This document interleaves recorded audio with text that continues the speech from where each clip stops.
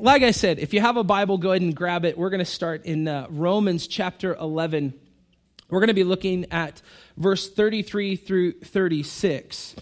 And really today we're wrapping up our series, Together We Believe. And today we're looking at glory to God alone. That over the past 5 weeks, we've looked at 5 core beliefs that set the reformers apart, that set us apart as evangelical Christians from the teachings and beliefs of the Catholic Church. And these 5 solas from their Latin phrases or slogans are really those that emerged out of the Protestant Reformation. And so these 5 solas were not and are not required in any specific order, but the reformers really set these in place as the pillars of the believer's core beliefs. And so we've gone, over the last several weeks, we've gone through some of these. That the first we went through was sola gratia, which is grace alone, that it's without works. There are no human works by which we are saved. It's God reaching out to us, that where we chose isolation and rebellion, God chose to pursue us through Jesus. And then we looked at sola fide, which is faith alone, our response to God, our belief in God. And then we looked at sola Christus, which is Christ alone, that he is our perfect mediator, and there is no one other than Christ that then saves us, that it's his works that save us. So it's not our works, it's Christ's works on the cross and through his resurrection that we're saved. And then we looked last weekend at sola scriptura, which is scripture alone. That really for the believer, we're not to be submitted above the word, beside the word, before the word, but as believers of the living God, we're to be submitted under the word. And that posture is really intentional. And so now today what we're looking at is sola Deo Gloria, which is glory to God alone, that it's only him who has done all of this. And so sola Deo Gloria is last, but it's certainly not least. And as I put this series together, I intentionally wanted us to end on this statement because all the other solas point to this final one. That really, as we looked at God's grace is to God's glory. Our faith, our belief in him is to God's glory. That Christ's work on the cross through his resurrection is to God's glory. That God's word is to God's glory. And so God's glory alone is the ending topic of this series, but really it's also the conclusion and ending topic for the reformers. And so for us, this is important because what I've wanted to just nail home for us throughout this whole series is that this series was not about elevating the reformers themselves. It wasn't about looking at how great Luther was, how great Calvin was, all these other reformers who took place in this. But this series has been about looking at the truths from Scripture and the character of God that they so held firmly to. That it was all about the glory to God, not the reformers, not to the church, but that the church would be submitted to God, that he would get the glory, he would get the praise. And so what we're going to unpack this morning is that we are to give glory to God alone, that in everything we would praise him and seek him above all others. And so we're going to read in Romans chapter 11, starting in verse 33. Oh, the depth of the riches and wisdom and knowledge of God! How unsearchable are his judgments, and how inscrutable his ways. For who has known the mind of the Lord, or who has been his counselor, or who has given a gift to him that he might be repaid? For from him and through him and to him are all things. To him be glory forever. Amen. So this is where I want us to begin, but this is not the text will so much really exegete, as we talked about how we do that last weekend, but really this is our launching point that really drives us to looking at the glory of God. And so our first point that we're looking at is that we are to give glory to God alone. That God created us for his glory, but let me just remind you that God did not create us because he was bored or lonely. There was no emptiness in the triune God. Father, Son, and Spirit were not looking at each other and going, man, we're missing something. The triune God was perfect and complete. And so if you go to Genesis 1 at the beginning of the Bible, it does not read, and God was lonely and felt empty, so he made humans. Okay? That's not how that reads. The reality is that God created us to display his glory in the way we live, to win praise for himself. So in fact, the first 4 words of Genesis 1:1 sum up why we are to give glory to God alone. That it says, in the beginning, God. Before anything else. There is no other one before God. There is no one else like God. There is no one else by which we are saved. And there is no one else who has sent his son to reconcile us as adopted sons and daughters. And so what God desires from us is to give glory to him alone. So no one else deserves the glory. No one else deserves the praise for what God has done. And here, there's probably no other text in the Bible that reveals that the passion of God for his own glory more clearly and bluntly and almost painfully from a human level than Isaiah 48 and verse 9 through 11. Let me read this to you. For my name's sake, I defer my anger. For the sake of my praise, I restrain it for you, that I may not cut you off. Behold, I have refined you, but not as silver. I have tried you in the furnace of affliction. For my own sake, I do it. For how should my name be profaned? My glory I will not give to another. So these words really come like 6 hammer blows to a man-centered way of looking at the world and looking at God. That God says, for my name's sake, no others, but he says, for my name's sake, for the sake of my praise, for my own sake, he repeats himself, for myself, my glory. And so really for us, what this text hammers home to us is the centrality of God in everything. So what the Reformers called sola Deo Gloria. And this really means that everything is done for God's glory. So this is really to God's glory to the exclusion of man's self-glorification and pride. And so really what you had in the Reformers' era was that really 500 years ago, if we go back to this, it was about the church. It was about the church and the ministers in it, and they were taking all of the attention and all of the praise rather than giving it to God. It was all about how great the Pope was, how great the ministers were. And this is actually a threat that is still an issue today. That really, if you go to certain churches, you will see that is the church of this pastor. That is the person elevated to a hierarchy. So let me just remind you, I'm not for that, okay? So, for example, if I'm not here on a weekend, I don't tell you because the church should still gather, okay? So if I'm not here, you better be, because it's not about me. And so what you kind of had was this attitude where these pastors and preachers and the Pope were just saying, man, we're elevated. The glory does go to us, and we'll give a little bit to God.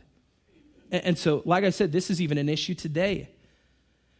That for the church, for any group or team or individual, it's so easy to glory in ourselves. In fact, we do this often every Sunday, and sometimes we do this. We do this wrongly by approaching something that we can enjoy by giving glory to it. That after church, I'm not talking about our time of worship, but think about this, football for a second, okay? I'm hitting it where it hurts, gentlemen. That we gather in our stadiums, we watch our teams, we root for our win, and we glory in our victory. And let me tell you, football's not wrong. I love a good football game. There's just a lot of opportunity to glory in the wrong way and glory for the wrong reasons. And so even in the midst of this, we see a great response. I don't know if you watched the Super Bowl win of the Seahawks back in 2014, but when Fox Sports was interviewing Russell Wilson, they said, Russell, you did it. You did it. Everything you guys went through together as a unit, how satisfying is this to you? See, this is following the biggest game of his life. He has a great opportunity. Man, I could just glory in myself. And Russell Wilson's response to this was, it's a true blessing. God is so good. So do you see what he did there? He shifted the glory to the Father. So did Russell play really well? Yeah, he did. Was Russell an excellent team leader? Yeah, he really was. Does his response mean anything here? Yes, absolutely. Why? Because God created us to display his glory in the way we live to win praise for himself. And so here what we learn from Russell is he was satisfied in the praise of the Father. It's a true blessing. God is so good. See, Paul told this also to the church in Corinth in 1 Corinthians 10:31. He says, whether you eat or drink or whatever you do all to the glory of God. Do everything to the glory of God. So let me tell you, my hope this morning is that if I can help you understand one thing today, it's that everything really means everything. So my prayer is that you will begin to see everything as a way to glorify God. And if not, then I really pray that it clarifies what is not glorifying to God in your life. Because as children of God, we have a great opportunity to display the character and the love of God. The character and the love of God. And so if God created us to display his glory in the way we live, then that means our lives should be about pointing everything we do and everything we are to him. So let me ask you this. What captures and satisfies your heart and your soul and your mind and your body? See, if it's you, if it's what you're pursuing, if it's others around you, whatever created things, then really what tends to happen is there's this desire to just further yourself or better yourself in a self-gratifying way. And so it becomes, your life really becomes about statements like, what would make me feel better? How do I feel about this? What satisfies me? Because the reality is what satisfies you is not always under the glory of God. And so if for you, you're seeing everything as an opportunity to glorify God, then that's what guides you into everything. And so you're really seeing clearly, and this is really where we get dangerously into complacent idolatry, where you may feel good in the pursuit of self, but the arrival is absolutely empty because self-satisfaction is the pursuit. But the thing you are pursuing will not satisfy. But if for you, what you are pursuing in everything is God, then you will begin, I promise you, to have a longing to bring him the glory he is due. For giving you Jesus' heart in you, for the soul reconciliation that you didn't deserve, for the mind that you could then comprehend his word, and for the breath that he gives you moment by moment that sustains your bodily life. I mean, think about that, how often we get into routine, we get away from understanding how much everything can be under the glory of God. How we can give him praise for these things. I mean, think about that. When you got up this morning, that's under the glory of God. The breath we take, that's one more breath that God gives us that is under the glory of God. So the believer that is captured and satisfied by the glory of God sees everything as the work of God. And really what theologians and especially the reformers, they would call this common grace. This is not something God has to do, and it's not just something that God extends to believers, but also non-believers can experience this. But let me remind you that the content may look the same in the non-believer and in the believer, but the response is different. So think about this. Think about your Sabbath, your day of rest, which some of you I know don't even know what that is, and you don't take that. But really for the unbeliever, they look at the Sabbath as, I need it, I want it. Give me my break. Don't bug me, don't talk to me. I want this. And for the believer, it's a desire of how can I disconnect from all the things that come second to connect with my God. So the response is different. This is also different with food. I mean, think about it. Think about someone going and getting a wonderful steak and they grab the steak and they prepare it, and they've made sure, you can tell I don't really know steak because I'm trying so hard to describe steak. But even when you experience the good flavors of food, for the non-believer, their approach is, I worked hard for that. I grilled that. I paid for that unto the glory of me. For the believer, they can look at that and go, thank you, God, for that provision. Thank you for that gift. That food is so good. Thank you for giving us a new covenant where we have bacon, right?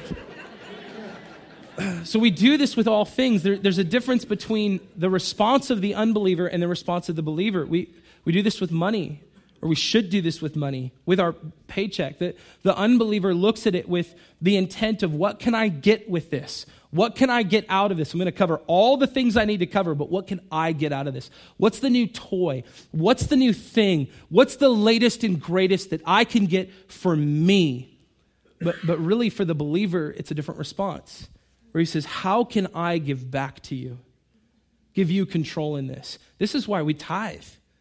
Saying, okay, God, you have absolute authority over my finances. That I'm going to give to the work of the church first.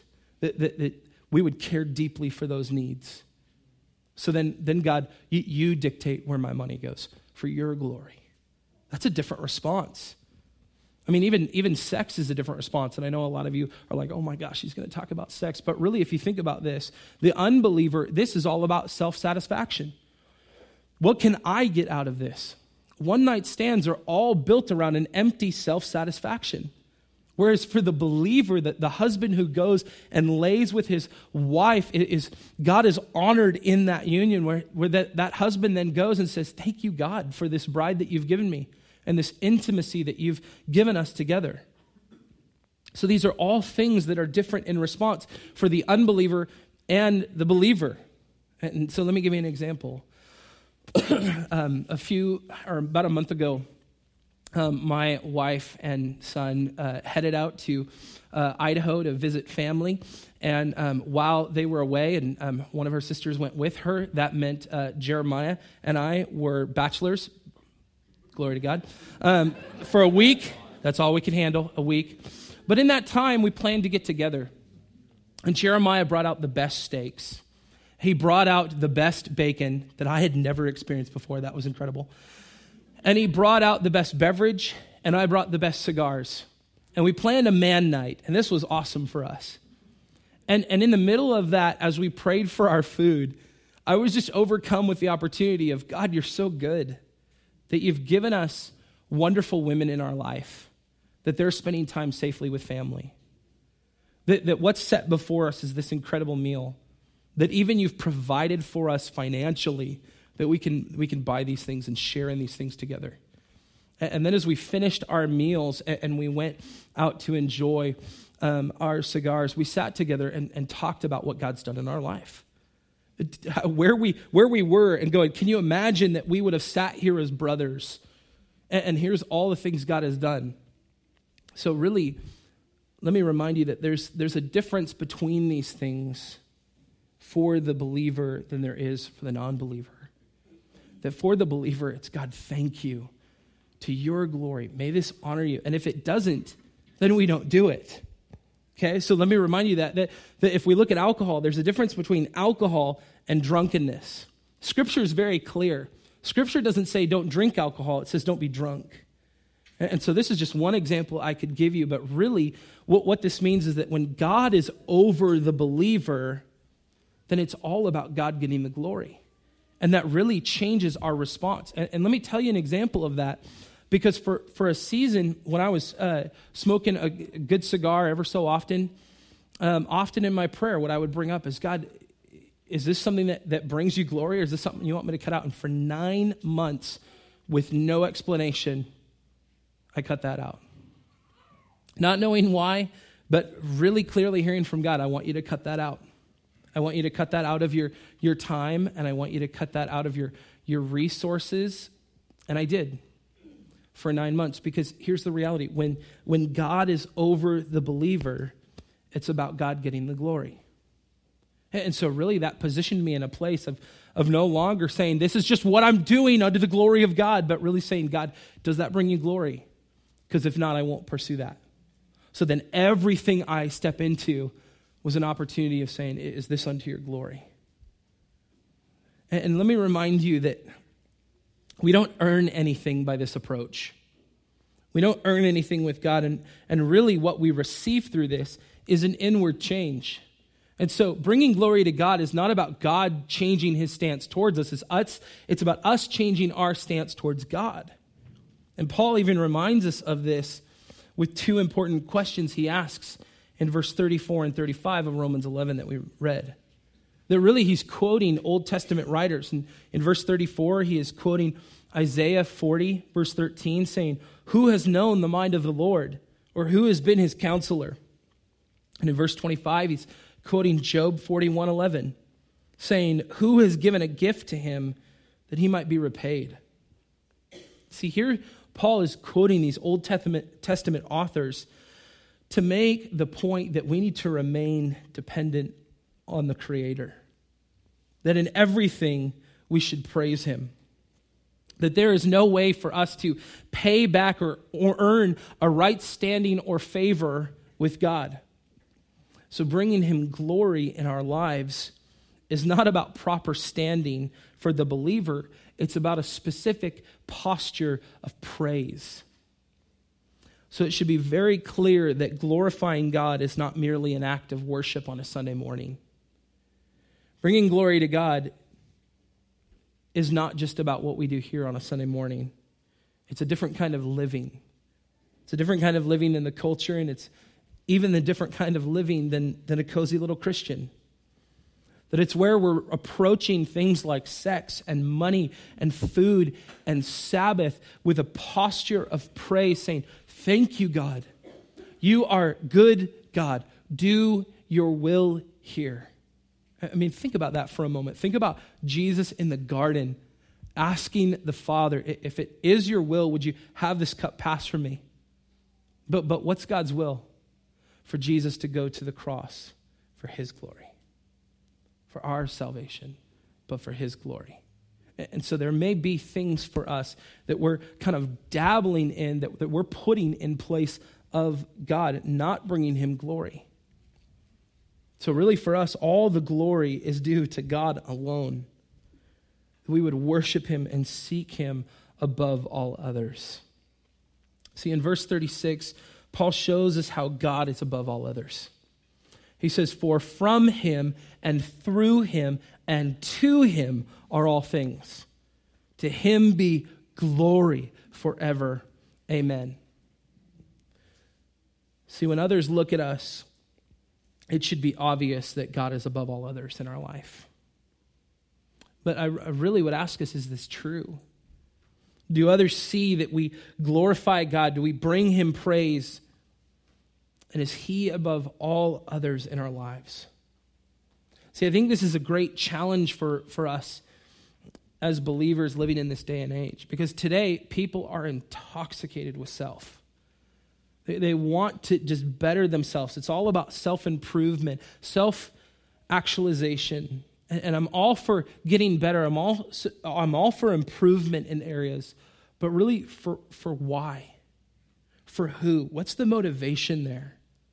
Because even churches are getting into this game that it's becoming really dangerous, where we actually have our own category of gospel that some would deem under prosperity, that it really tells others that other things are more valuable than God. That if you really love God, then get more stuff. And so we get more focused on what we get from God than what we give to God. So what do I get? How do I? God, thank you, glory to you for making me, but now what can I do with me? So if you want to know if God is above all others in your life, then ask yourself this question. What captures and satisfies your heart and your soul and your mind and your body? See, this question is about what you love. This question is about what you worship. And this question is the one that points to our approach. See, because I think there's a lot of things we step into we don't even know are an opportunity to bring glory to God. And Martin Luther, one of those key reformers, said, a dairymaid can milk cows to the glory of God. I don't think we understand how much of an opportunity we have. That in everything we do and everything we are, we need to seek God above all others. So what this means is that we position ourselves before God, laying down our affections and our hope and our focus to where our satisfaction is being moved from the things of this world to the creator of this world. And so even Jesus quotes the Old Testament in Matthew 22, verse 27, and gives us this great commandment. And he says, you shall love the Lord your God with all your heart, with all your soul, and with all your mind. Because really, church, if we love God with everything we are, then all the other things we love should fall secondary into the submission of God. That his love guides us to love the way we actually were created to love. And so really, under the submission of God to the glory of God, it's putting things in proper order. That the believer is then surrendered in everything to God, where we worship him, we love him, and above all others, we're bringing glory to him, to the one true God. And so this is where we become surrendered and satisfied in God. In a book called Desiring God by author John Piper, one of the things he says that I thought was so appropriate for this morning that I wanted to share with you is, in that book, when he talks about the believer desiring greatly for God, he says, God is most glorified in us when we are most satisfied in him. So let me ask you this as we come to a close this morning. Does your life show that you are satisfied in God and that you glorify him in everything? That you glorify him in absolutely everything. Let's pray.